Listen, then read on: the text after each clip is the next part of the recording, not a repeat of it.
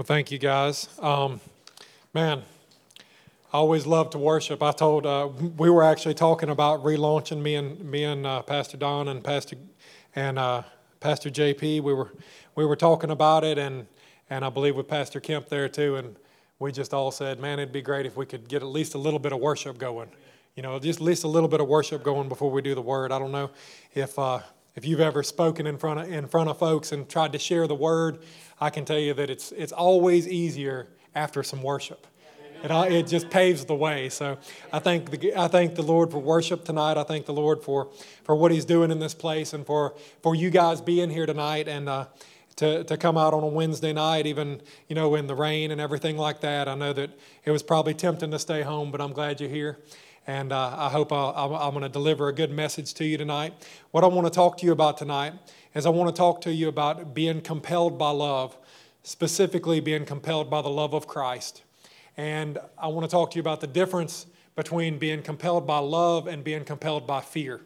And so to get into those things, 2 Corinthians chapter 5 and verse 14, it says, "For the love of Christ compels us." And then he talks about some things it compels him to do. But I just want to talk about the word compel before we really get into anything else, because it's not a word that we typically use a lot, right? I don't think that we pretty much use that word. You don't hear it at Walmart too much. If somebody's saying, well, I was compelled to do this, I was compelled to do that. So I just want to look at the definition of the word and just kind of give some examples of it and talk about it a little bit. So the word compel is defined as to drive or urge with force or irresistibility, to constrain, to oblige, to necessitate, I can't even say it, either by physical or moral force. And in that definition, it kind of almost sounds like being forced to do something.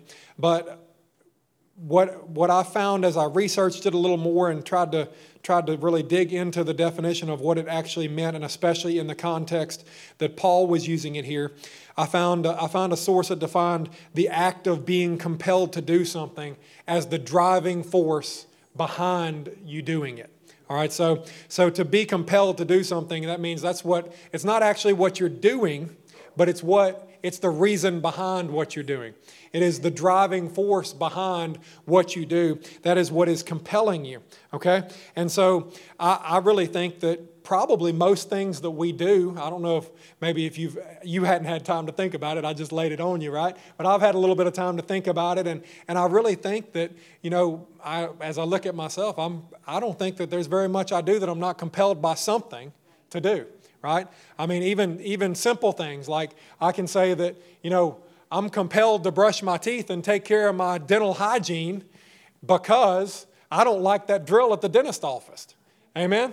And because I don't like having bad breath and some other things, but there's a reason that I do it, right? And there's a reason that, even if I'm laying in bed and half asleep and realize I hadn't brushed my teeth, but I get up and I go and brush my teeth and take care of my teeth because I don't want that drill, right? I'm compelled to do it to take care of my teeth because I want to keep them, and I don't like the drill at the dentist office. I'm sorry if anybody in here works at the dentist office. If you've been on the other end of that drill, maybe it's better on the other end. It's not any good on this end. I can tell you that. But I also, and that's kind of a funny example, and we'll look at a few other examples. You can look at a soldier, and you can say a soldier is compelled by a sense of duty and honor, and follows orders and holds the line in spite of insurmountable odds and the fear that is rising in his belly. Think about that. Why would someone stay and hold the line? Why would someone stay and risk their life? It's because they're being compelled by a purpose greater than themselves, right? They're being compelled by a sense of duty, a sense of honor, maybe even a sense of family, maybe even a sense of I'm doing this for my family, I'm doing this, whoever it is that they're doing it for. I can be guaranteed that in that moment when your life is on the line, that those people that you're doing it for come to your mind, and it inspires you to stay and fight.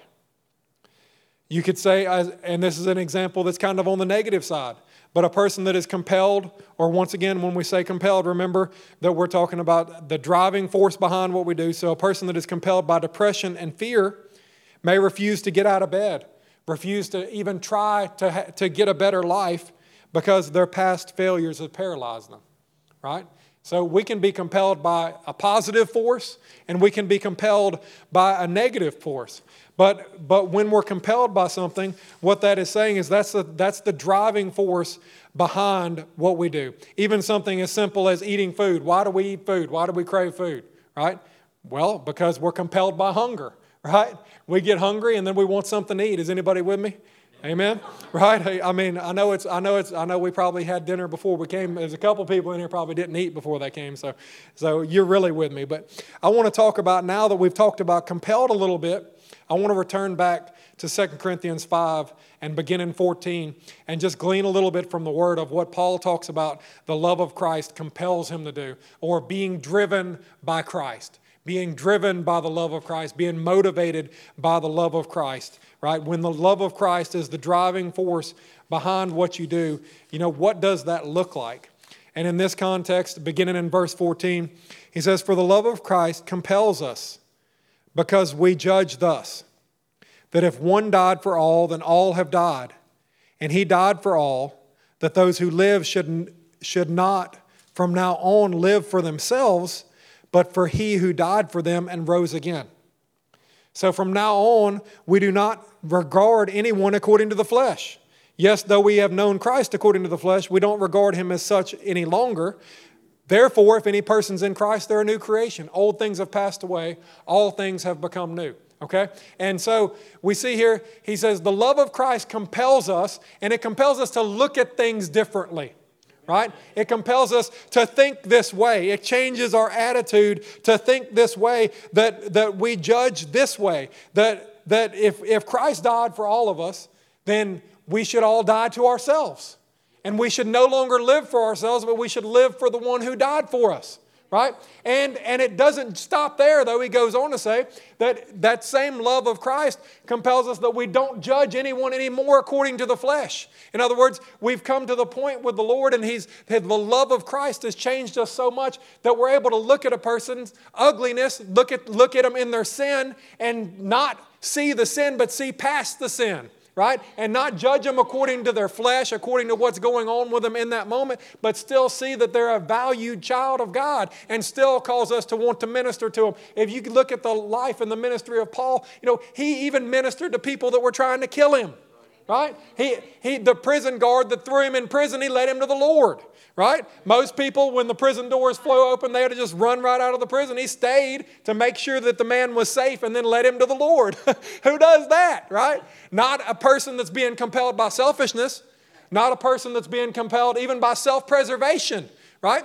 But a person that's being compelled by the love of Christ, that the motivating factor, the reason behind what they do is the love of Christ, right? The driving force behind what we do should be the love of Christ. And Paul here being an example that, if the love of Christ is driving us, then we should have these type of experiences, right? That we should have, as Pastor JP has been talking about, the fruits of the Spirit, right? We should have those fruits of the Spirit relevant and operating in our lives, right? And I would say this, that before you can be compelled by the love of Christ, you have to experience the love of Christ, right? You really do. You have to experience the love of Christ. And I could say this, that probably, for the most part, the level of experience you've had with the love of Christ is going to determine how committed you are to allowing that to be the driving force in your life. Right? That if you've really had a deep experience with the love of God, that it becomes a driving force in your life. Now, maybe you can come to church for a long time and not necessarily have a deep experience with the love of God, right? You can come to church and try and figure it out with your mind and things like that. And I can tell you this, that knowledge about God or knowledge about the love of God, right? That is not enough to drive you. Okay? That is not enough to drive you. We need to experience the love of God, which is the reason it's so important that we do things like worship like we did a little while ago. That it's so important that you get alone with God and you talk to God and you cry out to God in your times of need, because God wants to help you. Y'all know that? That God longs to help you. If you think about the story of the prodigal son, the father was sitting on the porch waiting for the son. It said he's seen him a far way off. God knows what you're going through, and maybe I'm talking to somebody tonight. God knows what you're going through. He's waiting for you to come take a step toward Him. And if you take a step toward Him, He'll come and engulf you in His love. And I'm telling you, if you've experienced the love of God, I was listening to somebody and they were sharing a testimony early this morning. I was watching a video. I was actually watching the Alpha videos with the guys at the house there at Big Fish. And the guy was sharing his testimony about being born again, and he said, I cried out to the Lord Jesus for the first time. I repented of my sins, and then I started weeping. And he said, as I was weeping, at first I was weeping in repentance, but he says, then I began to weep with joy. He said, I didn't even know before that moment that you could weep with joy. But I began to weep with joy, and what the man said is he had an experience with the Holy Spirit. He had an experience with the Lord Jesus, and that his life was never the same after that experience. So I just want to encourage you tonight, to seek after the Lord. Seek after Him with all your heart. If you haven't had that experience, seek after Him. He will grace you with His presence. The Bible says we seek Him and we find Him when we seek Him with all of our heart. And I would just encourage you, find some time, maybe first thing in the morning before everything else gets on your plate for the day. Find some time where you can clear your mind and solely focus on Him. Because when He says when we seek Him with all our heart, that's what He means, that He is our sole focus, the one thing. That's the reason worship's so powerful. And many of us, we feel the Spirit of the Lord moving on us during worship because so much of our lives we stay so busy, right? But during that time of worship, even as we sing along with the songs, everything else kind of fades away. And God becomes exalted in our life. And as we lift Him up and exalt Him, He fills us with His presence, right? Because that's what He's been looking for the whole time, because He wants to have a relationship with. Just like some of you may have a child or a loved one that you haven't talked to in a long time. And if they came over to visit you, you would definitely enjoy their presence, right? Well, God loves us. And He wants to spend time with us. And when we cry out to Him, He wants to come and fill our lives with His presence. He wants to be a part of it, right? And so I just encourage you tonight that, for us to be compelled by the love of Christ, for the love of Christ to lead our lives, and for us to have the benefits of the love of Christ leading our lives, we've got to seek after the face of God, right? We've got to seek after His face. We've got to seek after Him Himself. And as we do that, we will experience Him. And as we experience Him, I will tell you this, an experience is worth 100 memorized lines out of a book, right? Even the Bible. Now, I encourage you to memorize Scripture, don't get me wrong. But if you memorize Scripture and you can memorize it all, and you don't meet the one that wrote it, then all you're doing is memorizing words that at the end don't have the meaning to you that they should, right? Because you don't know the one that wrote it, right? I've met many people like that along my going through and working in recovery programs and being in recovery myself at different times. There's a lot of Christian programs out there, and some of them, you have to memorize Scripture as you go to phase up and do things like that. And I've met guys, man, that they could quote more Scripture than me, but they hadn't experienced the Maker. They hadn't experienced the love of God because they knew all about it, but they hadn't experienced it. And so I just encourage you tonight to seek after the Lord, and He will bless you with that experience. The Bible says that us being evil, we know how to give good gifts to our children. How much more would God give the Holy Spirit to us when we ask? And that's what that is, the presence of God, the presence of the Holy Spirit. And He manifests His love to us through His presence. So as just as people can be inspired by dreams, we should be inspired as Christians by the love of Christ, right? You may know someone that's inspired, maybe a young person that wants to be a professional athlete, and they're inspired by that dream, or they're compelled by that dream, and they work out and they run and they do all this different stuff to try to attain that goal. Now, they are not a professional athlete, but they're inspired or compelled to be one. I would say this, no matter where you are in your walk with the Lord, okay? Don't use the fact that you still have shortcomings as an excuse to not believe that you're a brand new Christian, that you're a brand new creation in Christ, okay? Because the Scripture says that you are. The Scripture says you are. God says you are. So get up every day, and you may not see yet You may not see the manifestation of the new creation that you want to be. You may not see the manifestation of the Word of God yet in your life. But if you get up every day and you believe what He says and you act in accordance with it, right? You act out that faith. You believe it and you go to walk it out. And whenever you have, I will say this also, whenever you have thoughts that are contrary to what God says about you, somebody needs to hear this tonight, you take those thoughts captive and you cast them down because they're lies. If it's not, if God says you're good and your mind says you're bad, your mind is lying to you. Okay? If God says that you're worthy and your mind says you're unworthy and you'll never be anything, then it's a lie. You got to make a decision. Is God telling the truth? Or is the other people in your life or even your own self telling the truth? I, for one, came to a conclusion in my life that I was not going to ever call God a liar. And when I say that, like I never thought about it like that before until God has a way of really speaking to you when you seek Him. And I had all these negative thoughts about myself. I had all these negative thoughts about my future.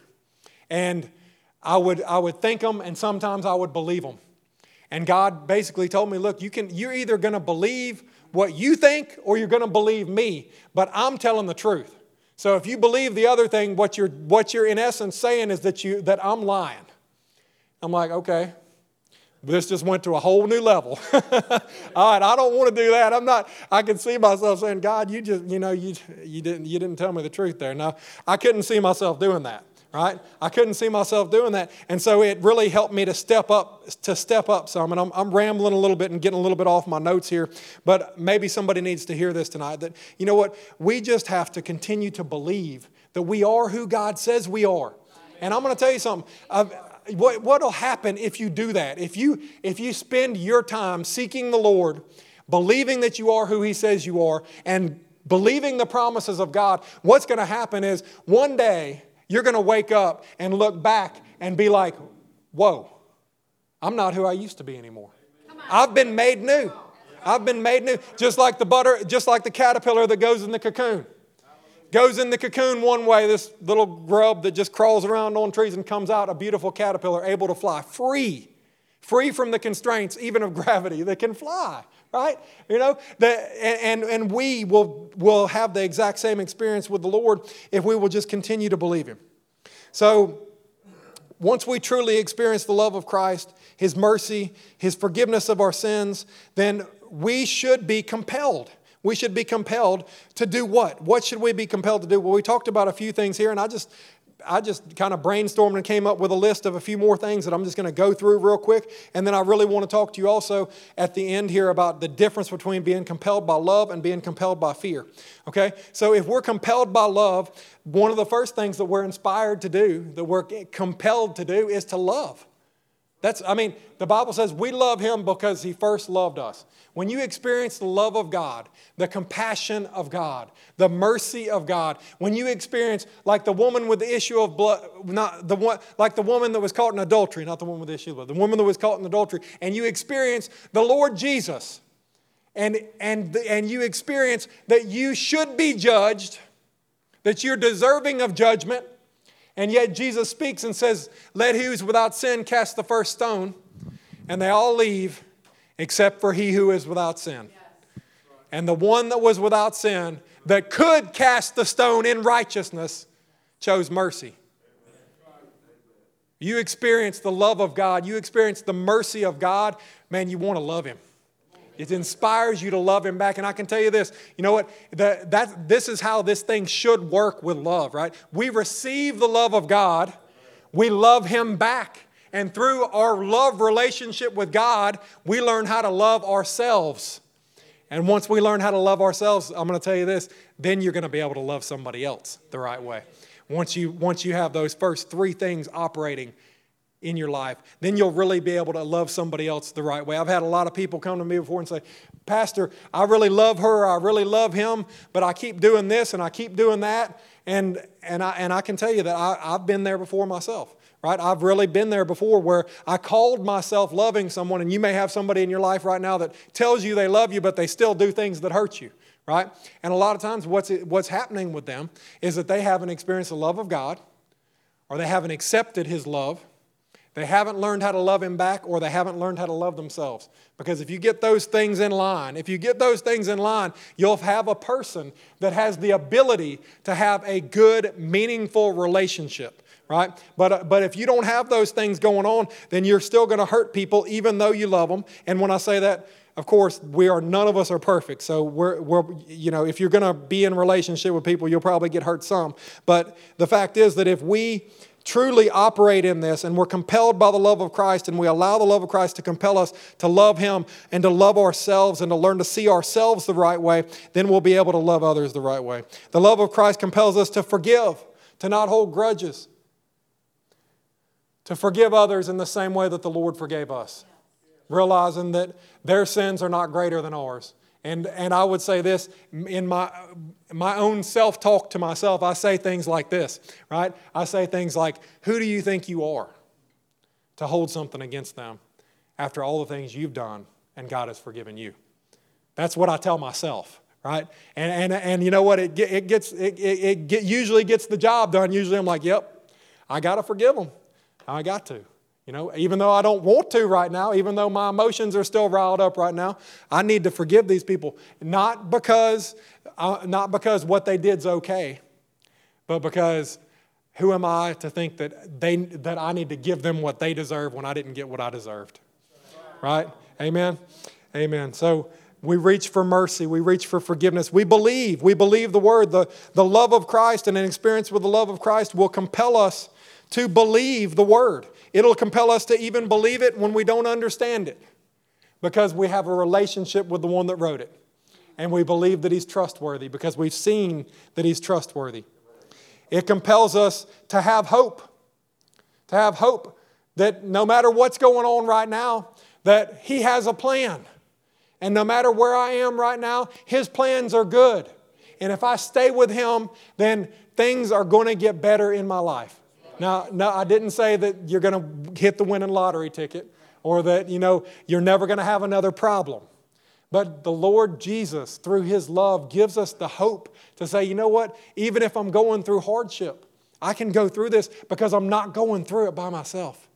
Because I've got a loving God that's here with me, that assures me that should the worst happen and I should lose this life, that He's going to meet me right on the other side. That's the hope that we have in the Lord. And through the love of Christ, we can live a life that's compelled through that hope, right? We're compelled to seek forgiveness when we do wrong, to seek forgiveness from others, to seek forgiveness from the Lord, to walk in newness of life, to walk in who He's created us to be, to change our ways, and to try with everything within us to be like Christ, to resist sin, to fight against it, and to keep on resisting and not give up even when it's hard, to be selfless, to believe, and I've mentioned this a minute ago, to believe what Christ says about me is true. To sacrificially give, even to lay down my own life, to surrender that I might find life. It compels me not to judge others by their appearance. It compels me to share the gospel with as many people as I can, to be a peacemaker, to seek to be a mentor, a teacher, a godly example, a hard worker, and someone that has integrity. And this is just a short list. And the thing about this short list is the love of Christ won't just compel you to do some of these things. He'll compel you to do all these things and more things. Because the love of Christ will compel you to be the very best you that you can ever be. Yes. Right? And I'll tell you this, you can read all the self-help books you want and you can know exactly how to be the best you can be, but you'll never have the power to be able to see it through without the Holy Spirit working in your life, without the love of Christ being that driving force. Because how many times have we all made mistakes, and when we made the mistake, we said, I already knew better. I've made mistakes and I've been like, God, what do I do about this? And He says, do what you tell everybody else to do. I'm like, okay, God. He'll get you, won't He? He really will. But you know, what am I saying in that? I'm saying so many times we make mistakes, and it's not because we don't know better. It's because in that moment we allowed our weakness to come. And we got to repent and we got to move on. But if we'll lean in the Lord, then we can actually carry through the thing that we know to do. The thing that we know to do to better ourselves. So, we've been talking about how the love of Christ compels us. And I want us to turn to Romans chapter 8. If you got your Bible, I'm going to go over to Romans chapter 8 real quick, which, by the way, is my favorite chapter in the Bible, just as a side note. If you read it every day, just that one chapter, I believe it'll probably change your life forever. It worked for me, at least. But I'm going to start in verse 14. And it says this, it says, For as many as are led by the Spirit of God, they are the sons of God. For you have not received a spirit of slavery again to fear, but you have received a spirit of adoption, by whom we cry, Abba, Father. The Spirit himself bears witness with our spirit that we are the children of God, and if children, then heirs, heirs of God, and co-heirs with Christ, that we may also be glorified together with him. Amen. And so you see here, and right before here, it actually talks about those who are led by the Spirit. And it says it right here.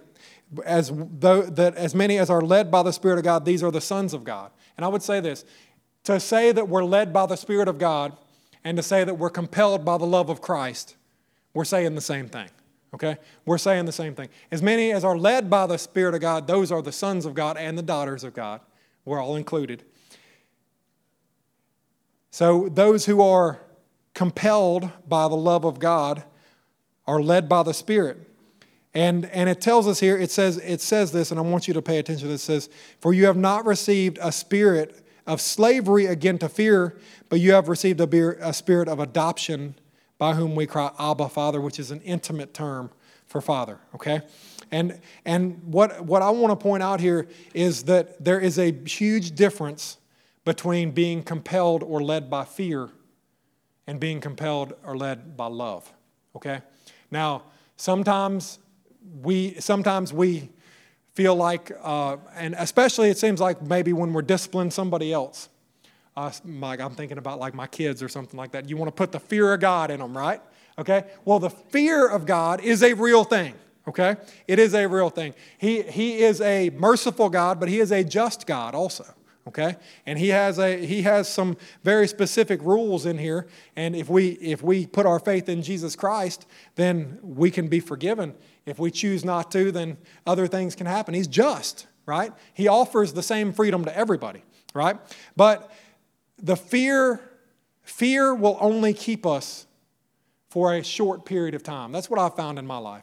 That fear can keep me straight for a short period of time, but fear doesn't keep me straight or keep me walking the right path, if you will, or keep me from sinning for a long, prolonged period of time, because fear puts me in bondage, okay? Or it makes me a slave, as it says here, that we haven't received a spirit to make us a slave to what? To fear, right? So fear makes us a slave. And here's the thing about it. Is if you're a slave to fear and the only reason that you're trying to do right is because you're afraid of what will happen if you don't, okay? That will only last for a short period of time, because anyone that is in bondage, anyone that is in slavery, right, will at the first opening run. If they see freedom, they'll run. The problem is that usually when we've been led by fear for a while, the freedom that we see isn't a true freedom of God. It is the freedom of rebellion that's offered by the other guy, right? That he calls it freedom, right? Go do whatever you want to do. Get away from these church people. They're trying to control your life. They're trying to do this. They're trying to do that. Even God's trying to do this. He's trying to do that, right? It's the same age-old lie, right? That the rules aren't working for you. They're against you. That your authorities aren't for you, they're against you, right? Rebel, run. And then what do we find in that rebellion? We find what it really means to be in bondage in that rebellion. I don't know if you've ever been there. I have, right? You find what it really means to be in bondage. So fear, while fear can help us maybe get along, maybe we can think about the consequences of our actions, and it can maybe help us to make a good decision in a moment, it won't keep you for long, right? But what will keep you is when you change. Because here's the thing about it. When I'm constraining myself due to fear, what I'm really doing and what I'm really saying is I'm saying, I really want to do that thing that's wrong. I really want to do that thing that I'm trying not to do, but I'm afraid of what will happen if I do it, so I'm not going to do it, right? But when the love of Christ comes into your life, and changes your nature, then you don't desire the same things anymore. Now, when I say that, now don't get me wrong, you'll be tempted. You'll be tempted, but there's something inside of you that is deeper. There's something inside of you that is stronger, that is saying, hey, it's not so much anymore that I want to do that and I can't do it because I'm afraid of the consequence. It changes to, man, I don't want to do that anymore. I don't want to. Now, I might slip up and still do it because we do all fall short of the glory of God, but it's not because I want to anymore. It's because I have a sin nature. And even Paul said that I found these two things, these two laws working in me. One, that I have completely dedicated myself to God and with my mind, that's all I want to do is do what God wants me to do. But he says, I find another law working in me, right? A law, this law of my flesh, right? And my flesh just still wants to do the wrong thing no matter how many people I've led to the Lord, no matter if I've evangelized the entire continent of Europe. Right? I still find this other thing in me, but I don't want to do it. That's the difference.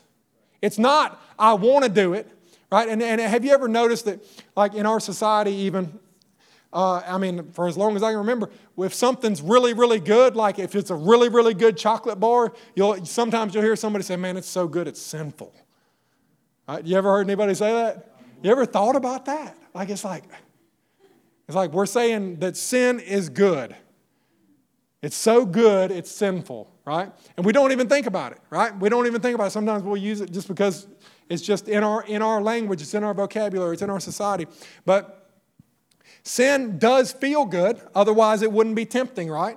You wouldn't be tempted to do something that didn't feel good, right? You wouldn't be tempted to do something. I wouldn't be tempted to eat cheesecake if it tasted bad, right? I wouldn't not like eating certain other things, that if they actually tasted better, right? So it's tempting for a reason, right? It's tempting because it does give a short-term gratification, right? But here's the thing is, when we really are led by the love of Christ, it changes our desires. It changes what we want because it changes us. It changes us. When I'm counseling with somebody and I'm trying to walk them into a new life, maybe they're born again and I'm really trying to walk them into a new life and I'm counseling with them. It always kind of is like nails on a chalkboard whenever they say things like, well, this is just who I am. And they're talking about the negative old guy, right? This is just who I am. And I'm like, don't say that. Say, this is who I've always been. But now I'm a new creation in Christ, right? You got to flip that around. And what the reason that sounds good to your ears and the reason that got an amen is because when I said that, the Spirit of God said, that's right. And something rose up and at least a half dozen people said, amen, that's right, right? Because when you hear the truth, that is able to set you free, something comes alive inside of you and you want to follow that truth, right? But we've got to dedicate ourselves to studying. We've got to dedicate ourselves to seeking after the Lord so that we can find that truth and we can allow Him to change us from the inside out. Because even the things right now that you're struggling with, right? And that you think, man, I wish I didn't want to do this, right? Well, there's one person that can change your desires. There's one person that can change, not just constrain you and not just try to put some kind of exterior, a consequence system on you to help you to change. No, I'm talking about somebody that can change you from the inside out, that can make you new, right? That is the Lord Jesus Christ. And when He makes us new, then we begin to be compelled by Him. We're compelled to like, you know what? I just don't want to go back over there to that old group of friends that's always partying and always doing this and always doing that anymore. It's really not that I don't love those guys or those girls. They've been my friends for a long time, but I just can't do it anymore, right? It just doesn't feel right anymore. I can tell you that the night I got born again, I was it was a heck of an experience, I can tell you that. I was a drug addict, and I was court ordered to a program, which was the only reason that I was there. and the dorm was burnt down, so I was sleeping on a mattress on the floor in the chapel, maybe somewhere about right here, if this was the chapel we were in. And I couldn't sleep that night. And everybody had been talking about Jesus around me and how that's what I needed and all this other stuff. And I didn't know about all that at the time, but I did know that I was tired of not being able to sleep because I was coming off of a lot of things, and I was used to passing out instead of going to sleep. Let's just say that. And that night I cried out to the Lord and I said, Lord, would you just help me sleep tonight? And I'm going to tell you something. When I say the Lord's just looking for an opening, the moment I said, Lord, He was there. And I'm telling you, it was like He came and sat on the foot of my bed, and I began to weep like a baby. I'm talking about in a room full of men that were in a recovery program. I was trying really hard not to weep loud, but it started getting ugly. You know, when you weep and you're like, and I'll tell you what happened when the Spirit of God showed up. When the Spirit of God showed up, I had an experience with Him, and I started repenting to God of all the things that if you would have asked me 30 minutes before, I would have told you I do whatever I want to do, and heck yeah, I did that, and I don't care. But now the Spirit of God was there, and I was repenting, and I was weeping like a baby, right, because He was there. But it wasn't just that. I can tell you this, I woke up the next morning, and I wish I was the guy that woke up the next morning and never thought about drugs again, never smoked another cigarette again and all that kind of stuff, but that wasn't me. All right, I had a harder road to get it right than that. But I tell you this, I woke up the next morning, and I walked outside because we had to carry our mattresses down an alley in Bessemer and put them in a little storage room around the side because we couldn't leave mattresses all in the chapel all day. So as I was carrying my mattress through there, I started talking to somebody just like I would have always talked to them, cuss words flying everywhere and all this other stuff. And I tell you what, as soon as I started talking, it didn't feel right. It didn't feel right. Because I didn't know it at the time, but I'd been made new on the inside. I had no education about it. I had no idea what happened. I just knew this is weird. I feel bad for cussing. I think the last time I felt bad for cussing was when I was 12 years old and my mama whooped me for it. Right? That's what I was thinking at the time. Right? But something's different. So I had to go seek some counsel about it and find out what was going on. And they started telling me what was going on. And I started believing what they were telling me about what was going on. And I picked up this book and started reading it, started to believe what it said, started to seek the Lord with all my heart. And everything changed. Everything changed. I changed. I am not the same person that walked through the doors of the Foundry Recovery Program in 2002. I'm not that guy. I am a completely different person than I was. I am not like a cleaned up version of that person. I can promise you. Because even a cleaned up version of that person is not a good person. Okay? And I'm not saying I'm good. What I'm saying is I'm different. I'm changed. I'm changed. And it's not because I'm special. And it's not because God specifically chose me and He doesn't choose most people, but I just got lucky and won the Jesus lottery. No, it's not that. He wants the same for everybody. He wants the same for everybody. So if you're in this room and there's areas of your life you need to be made new in, I just want to encourage you. Cry out to the Lord. Seek His face. Get in this Word. Believe what it says. Confess it over your life. If you find yourself thinking something different than what this Word says about you, go back to the Word. Read the words of Jesus and convince yourself. Preach to yourself. Tell yourself that the words of the Lord Jesus are stronger than my words. They're stronger than my experiences in this life. And I'm going to believe God. And I'm not going to believe all that other stuff. Man, God's smarter than me. I used to have to tell myself this like every day. And I still do sometimes. God's smarter than me. I got to believe what He says and not what I'm thinking. I mean, He's the one that figured out that the trees needed to breathe in carbon dioxide and breathe out oxygen. And I needed to breathe in oxygen and breathe out the carbon dioxide so that way we could both exist. I'm not smart enough to figure that out. Okay? He's smart. He figured all this stuff out. Like everything He made has a purpose. Now, some things like yellow flies, I hadn't figured it out yet, but I'm sure there's a purpose, right? Everything He made has a purpose, right? And He's the one that orchestrated all of this. Like you can study science and you can doubt, or you can study science and drop your jaw and say, God designed all of that. Wow. And that's the way I think. If he's that smart and this word's true, that's the awesomest and scariest thing in the whole wide world. Right? It's so awesome. It's so awesome. The love of Christ is real. And it can completely change you. It can change your desires, and it can be the driving force behind your life. And I can tell you this. The purposes that God has for you, I can't sit here, and I don't have the gift to sit here and go around and prophesy over each of you and tell each of you what your specific purpose is. But I can tell you this, your specific purpose and your best life will be found as the love of Christ compels you to move forward in life. That's where you'll find it. You're not going to find it anywhere else. You're going to find God's will right in the middle of you allowing Him to be the driving force of your life. And you'll find yourself with divine appointments. You'll find yourself in situations that you never thought that you could be in. And you'll find yourself performing at a level you never thought you could perform in those situations. You'll find yourself in the middle of a crisis being the voice of calm when maybe before you were the crisis. But the Lord Jesus can use you. He can change everything. But what we've just got to do our part. Submit to Him. Submit to Him and follow Him and let His love compel us. Let His love be the driving force in our lives.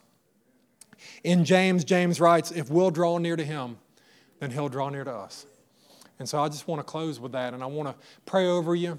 And I'll turn it over to Pastor Don, I guess, to close after I pray. But I just really want to pray over you tonight that we all would just drop everything, if you will, and draw near to Him. Because if we'll do that, if we'll take a step toward Him, He'll take a step toward us. And that's really what the whole journey is. Every day, Lord, I'm taking a step toward you. And He says, I'm taking a step toward you, son. I'm taking a step toward you. I'm taking a step toward you. And we get closer and closer to Him. And the closer we are to Him, the more blessed we are. And we realize that it's not about things. It's not about being liked by everybody. It's not about being successful. It's about a relationship with Him. And we find our place in this world. We find our place in God's family. And we find our place in the body of Christ through that. So Lord, we love you. Lord, we are grateful tonight for your mercy. We're grateful tonight for the truth of your word. And Lord God, we just stand on your word right now, Lord God, that you said that if we'll draw near to you, that you'll draw near to us. And right now, Lord God, we make a choice to draw near to you, Father God. A choice of our own free will. The same will we can use to sin, Lord. We choose to use that will that you've given us, Father God, to draw near to you right now, Lord God. Lord, to resist anything else, Lord God, but to draw near to you, Lord God. And we just pray right now over each and every person in this room, Lord God, that you would bless them with a desire, with a hunger and a thirst for you, Lord God. Lord God, and that they would strive toward you, Father God. And that you would compel them, Father God, forward, Lord God. That you would move in their lives, Lord. That you would be that motivating force and that motivating factor behind their lives, always driving, Lord God. And we pray that for each and every person in this room, Lord. I lift up my brother or sister right now that's been struggling, Lord God. That's been having a hard time, Lord God, even just going on every day. Even just going on every day, just continuing to fight the good fight, Lord God. They've grown weary, Father God. And Lord God, I just pray for them right now, Lord God. I lift them up to you, Father God. And I just pray, Spirit of God, that you strengthen them to continue to fight. And I just speak to you right now, individual that's been struggling, that the Lord Jesus, He sees you. And if you'll just hang on just a little bit longer, your deliverer is coming. Your deliverer is on the way. Your deliverer is on the way. He's coming. You just got to keep on hanging in there. Just keep on hanging in there. Even if the only good thing you do all day is not give up, just keep on going. Because the Lord is coming. He's on His way. He sees you. And Lord, I love you tonight, Lord God. I thank you for your word tonight. We ask that you would compel us, Lord God, that you would be the driving force in our lives, Lord God, and that you would transform us each and every day into your likeness more and more. In Jesus' name, amen.